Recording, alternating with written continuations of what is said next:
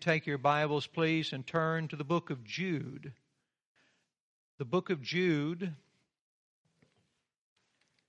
small little book, big doctrine. God willing, we'll be expounding verse 2 today. Jude, verse 2, continuing our study in this wonderful little book. And in our study last week, we learned that Jude was one of two apostles named Judas. Jude was one of two apostles named Judas. Come on in. It's so good to have you all in here with us. Good to see you. Good morning. Good morning. Don't forget to secure that door, Abel. Jude was one of two apostles named Judas. If you're just walking in, we're in Jude, the book of Jude, which is the next to the last book in the Bible. Find the book of Revelation, and the book of Jude is to the left.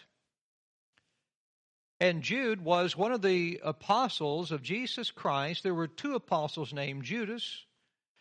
And the Judas we're reading about from today is writing a letter about people who are in the church who are like the infamous Judas who betrayed Jesus Christ. The Judas who is writing us today was a godly Judas. But he's writing about people like the ungodly Judas that he kept close company with when the 12 apostles were following Jesus. Jude, as I told you last week, is about to write some very heavy and troubling words to the church. Some warnings of damnation for people in the church. He's going to describe the false Christian teachers that are out there that have permeated the church. But before he describes the false believers he's writing about, Jude first describes the true believers he's writing to, lest the true believers in the church read the book of Jude and then become confused and then begin to be afraid that maybe Jude is writing this damning letter about them. Christians get afraid too. We saw last week in verse 1 that by the inspiration of the Holy Spirit, Jude gave us a threefold cord that binds the believer in Christ to the eternal security of the gospel. Look with me back in verse 1 just to get our frame of reference. Jude said in verse 1 that he was writing to whom? To them that are sanctified by God the Father, number 1, and preserved in Jesus Christ, number 2, and number 3, called.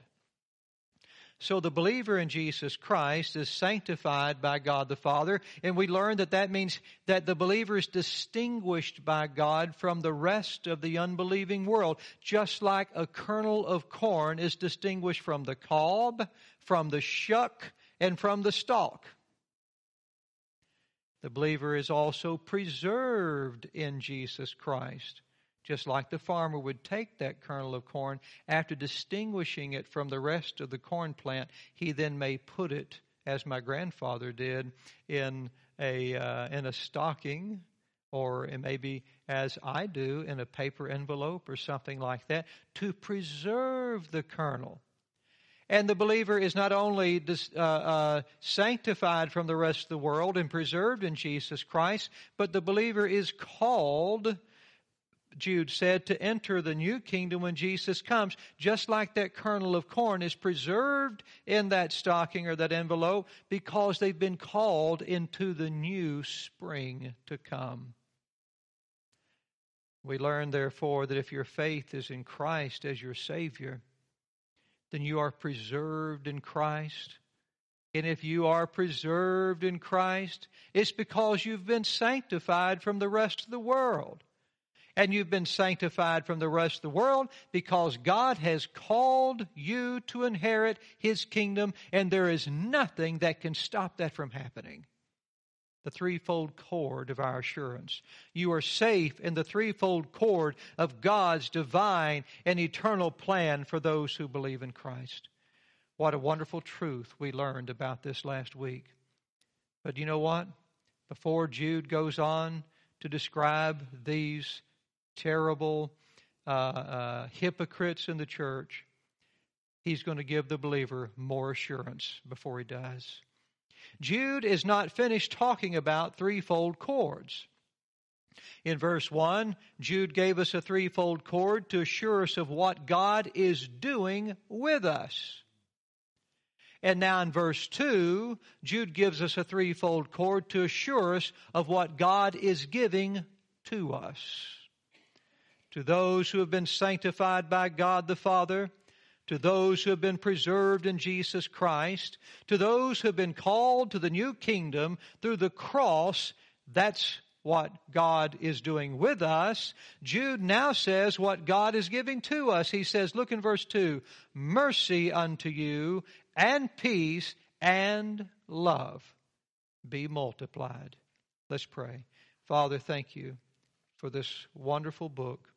Thank you for the beautiful day you've given us. Thank you for those who've taken their time out of this day. As you've sanctified the believers in Christ, they've sanctified this day, dear Lord, set it apart as the Lord's day, to come, Lord, and hear the teaching of your word, that they may be fed from heaven by your scriptures.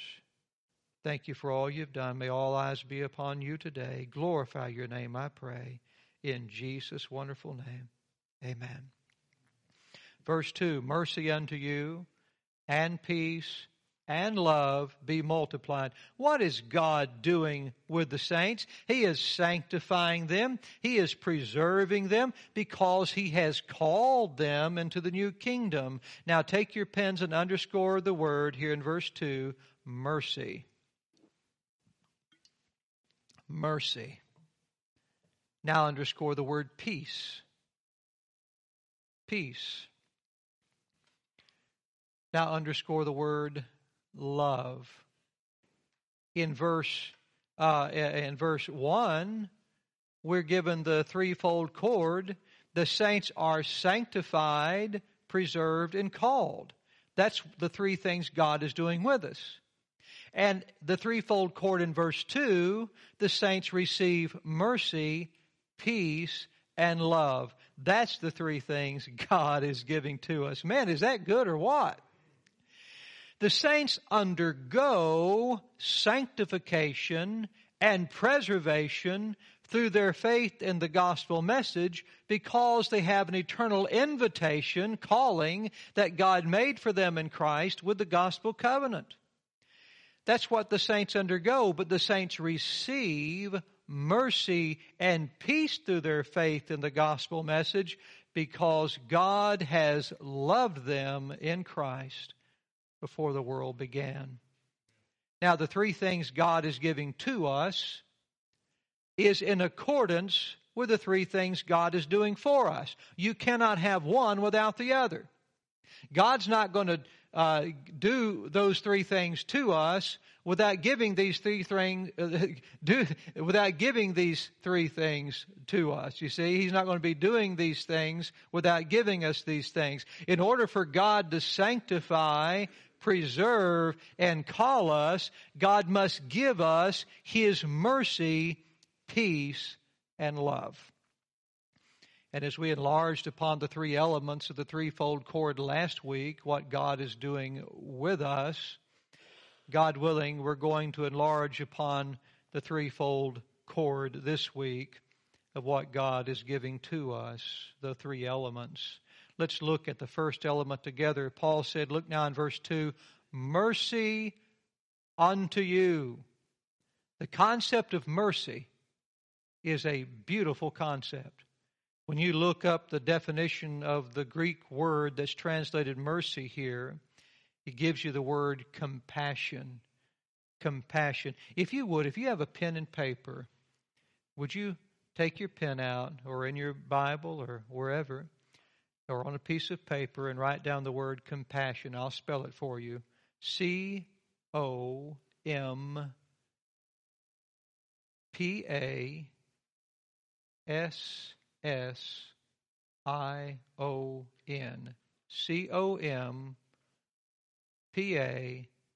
S-S-I-O-N.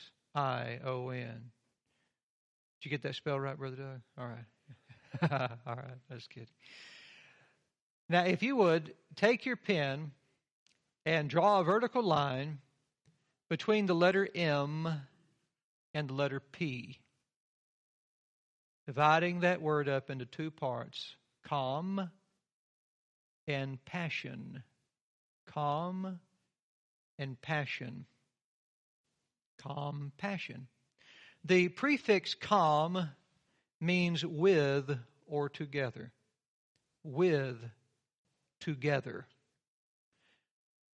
So the word mercy means with or together with passion. How many of you have ever gone to see the Passion play before? Anybody? I've never seen one live, but I've heard about them and I've seen them on television. The Passion play is a rendition of the crucifixion of Christ, portrayed live by actors.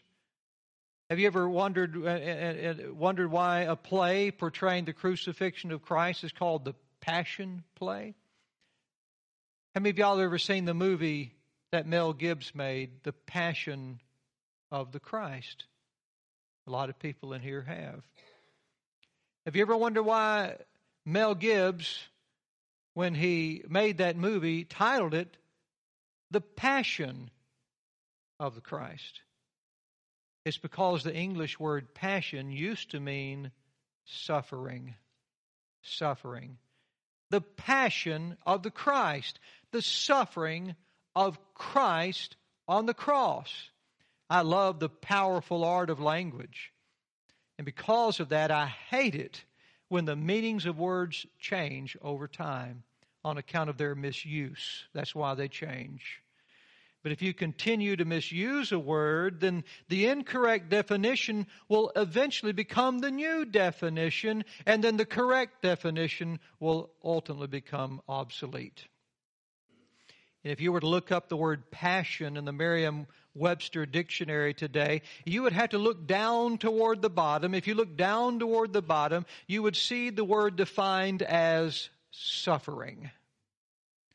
And then you would see a little note out next to it that says obsolete. Isn't that sad? That's really what it means. Calm, passion. Calm, with, together, passion, suffering. So the word compassion means suffering together with someone else. And this is the definition of our word mercy today. Just think about it. How was mercy granted in the Old Testament? It was granted to God's people through suffering, wasn't it? It wasn't gold that was placed on the mercy seat. It wasn't some beautiful love letter placed on the mercy seat. It wasn't emotions placed on the mercy seat. What was it? It was blood that was placed on the mercy seat. Some innocent animal had to suffer and die for mercy, for compassion to be granted. The whole concept behind mercy is this amazing truth that God feels our pain. When Adam fell in the Garden of Eden, and his sin brought tragedy upon the human race, the tragedy of death, the tragedy of suffering, the tragedy of heartache that we all experience today, every one of us do. It broke the heart of God for His people. My dear parents suffered the worst pain a parent could ever experience when they lost their youngest son this year.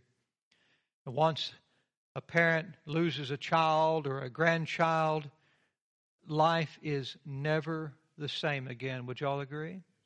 Never the same. You keep living, but the hurt and the sorrow never goes away. If there's one thing I've learned as a parent, is that the pain I have experienced over my children gives me a small glimpse into the pain that God has experienced over me. I think the hardest thing in life for a parent is to raise a child to do what's right and then watch that child choose wrong instead.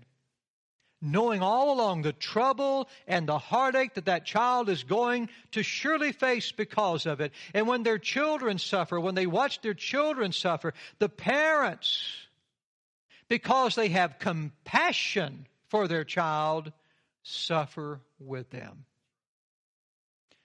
If you have ever lost a child or a grandchild that you love, then you have a small taste of the pain, just a small taste of the pain that God feels for the people He loved and created and then lost to eternal death on account of their sin. When a parent loses someone they love, they would give anything to have that child back, even their own lives. And that's what God did for His wayward children like you and me. He looked down upon the world. He looked upon the people He loved in this world, and He had compassion on us through Christ, extending His mercy to us, giving His life to die as a sinner condemned before God in our stead. How many times have parents watched their children suffer? Perhaps up there at St. Jude Hospital. Perhaps like Brother Noel Espeso, whose little girl down in the Philippines has gone through, I think, 33 chemo treatments. And watching their hair fall out, and watching them cry, and watching them turn into skin and bones, and they or some other traumatizing event, and they think, oh, I wish I could go through this for them. I wish I could take the place of my child and suffer instead of them. Parents, the immense love and pain you're suffering for your children is showing you the immense love and pain that God suffers over us. God had mercy. In His great love for us, He felt our pain. And He came and lived and fought our enemy, the devil, on our behalf. He took our sins upon Himself. And now God extends this great mercy to every person who will accept it by accepting His Son. God has extended His compassionate mercy to the world through Christ. And Jude is writing to people who have accepted that mercy. The unbelieving world will not accept the truth of the gospel. And because of this, the Apostle Paul in Romans chapter 2, verse 8 and 9 said, quote, to them that are contentious and do not obey the truth, that is the truth of the gospel, but obey unrighteousness, indignation and wrath, tribulation and anguish upon every soul of man that doeth evil, of the Jew first and also of the Gentile. So tribulation and anguish to them who do not accept Christ, but to those of us who do accept Him as our Savior, Jude said, mercy unto you. Mercy unto you. Jude is about to write about unbelieving people in the church. He's about to write about religious hypocrites, and there's going to be damnation to them. But before he describes the damnation to them, he wants to assure us of the mercy unto us. God's tender, compassionate mercy unto you, he says, through the sacrifice of Jesus Christ, His Son. Look back in your text, number 2, and peace. Peace. Because of God's mercy, because God felt our pain and stepped into our shoes and suffered and died for our sins in Christ, He not only gives us mercy, but through that mercy He gives us peace. From my own personal experience seeking God before I was saved, and out of all the years I've since counseled people who are seeking or were seeking salvation, I found that peace is what people desire more than anything else. They desire peace. The Bible says in Hebrews chapter 10, verse 31, that, quote, it is a fearful thing to fall into the hands of the living God. Man, I didn't want to fall into the hands of the living God. Man, that's scary to think about that. People who understand that they are sinners, they don't want to be at odds with their Creator. They don't want to be the enemies of God. They want to be the objects of His peace. They don't want to be the objects of His just and all-consuming wrath. They want to have peace with God. One of the most common mistakes, though, that people make is confusing the peace that God gives through Christ with the feelings that they experience at a given moment. I'm going to repeat that again. One of the most common mistakes people make is confusing the peace that God gives through Christ with the feelings that they experience at a given moment. The Greek word translated peace here is a fantastic word. The literal definition of the Greek word translated peace here means to join. To join. Isn't that great? To join. To join, not to feel. To join, not to experience. Not to feel peaceful, but to join. Not to experience some euphoria, but to join. People can take Xanax and feel peaceful. People can relax on the beach and feel peaceful. People can listen to a soothing song and feel peaceful. But the Xanax will wear off. A storm will eventually brew out in the ocean and bring it upon the beach, and the song will eventually come to an end.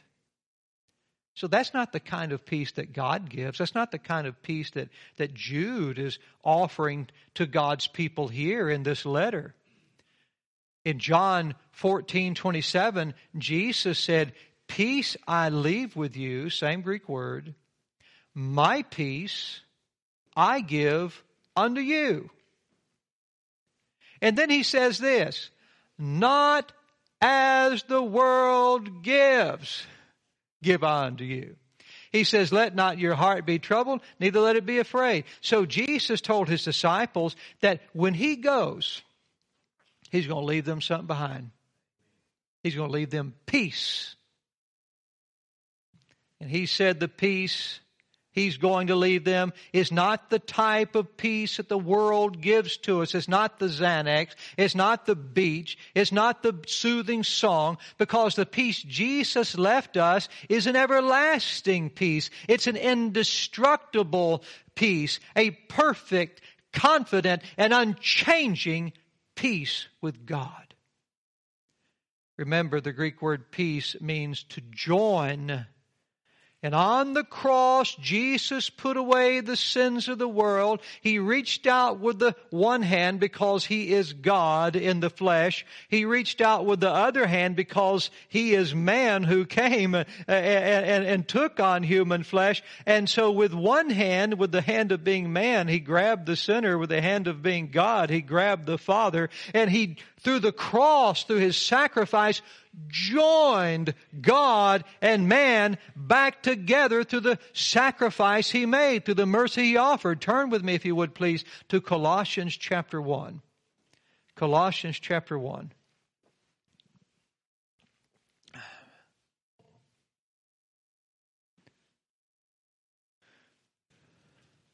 Be back to your left.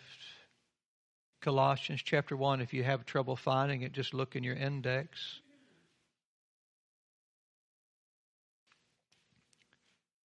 And turn to the page. In Colossians chapter 1, verse 20, it says this. I still hear pages turning, so I'm going to wait.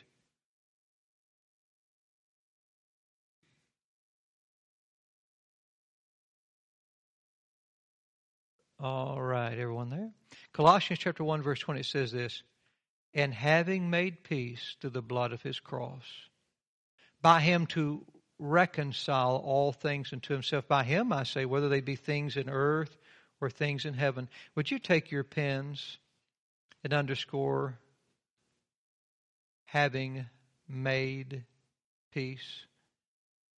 having made peace.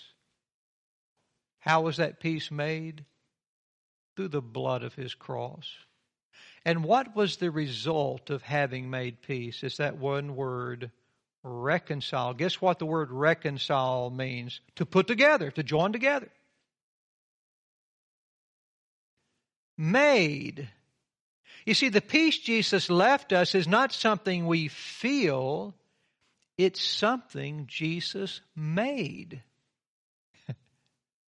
You can't feel the peace Jesus made. It's not a feeling. It's an accomplishment. You see, it's different. Underscore the word reconcile if you haven't already. Again, the word reconcile means to join. And in this case, it's joining sinners back to God. This is the peace that Jesus left us in the gospel when He had compassion and died for our sins on the cross, rose again and went to heaven, leaving the peace behind, leaving the good news of what He accomplished behind. We believe the good news of the peace Jesus made for us on the cross, and, quote, therefore being justified by faith, we have peace with God through our Lord Jesus Christ. Romans 5:1. So God's mercy and God's peace, look back in your text now in Jude verse 2, and love. The three things God gives us through Christ. And love. All of these three are given to us in the person of Christ. God loved the world, so what did He give? He gave His Son. God had mercy on the world. How did He show mercy? By the sacrifice of His Son.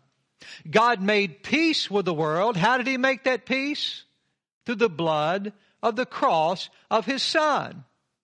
So if you have received Christ as your Savior, then you have received God's mercy, peace, and love. And the only reason you've received God's mercy, peace, and love is because you have been sanctified, preserved, and called. What a deal. God's love. What is love? God's love is the great affection. If you were to look that up in the Greek dictionary, you would see the word affection in there. God's love is the great affection He has for you. Nobody wants to be rejected. How many of y'all have ever been on the playground as a kid and they're about to start choosing up team members? You have team captains. I know Brother Shepherd was always the one chosen first, if he was not the team captain. He was muscular even as a little boy. But for the rest of us, you always think, I hope they don't pick me last. Hope they don't pick me last, you know. No one wants to be rejected. People want to be valued by others, don't we? We want to be valued. And in Jesus Christ, God valued our souls worthy of giving His own life. Greater love, Jesus said, has no man than this, that a man lays down his life for his friends. And that wonderful grace, peace, and love that God gives us in Christ shall never fade away. The cross has been accomplished. The cross is finished. The cross is a piece of history that can never be unwritten. The cross, the mercy, the peace, the love of God, it won't run out on us when times get bad. It won't give out on us as time continues. No, Jude says these three things to the believer in Christ shall be, look back in your text, shall be multiplied, not divided, not subtracted, not diminished in any way, but they shall be multiplied to us. And this means simply they shall be given to us in abundance. Why will God continue to give His mercy, peace, and love to us in abundance? Simply because of this. Where sin abounded, grace did much more abound. Romans 5:20. Jude is writing to us about religious charlatans who do not accept the Lord Jesus. He's about to tell us, he's about to warn us about people who, like the Pharisees, may hold positions of leadership in the church, though they don't actually believe in the message of the church. He will tell us about people, about unbelieving Bible teachers like Judas Iscariot, this Judas's unrighteous counterpart in the 12 apostles. He's about to tell us about people like Judas Iscariot who followed Christ but didn't believe in Christ and later betrayed Christ.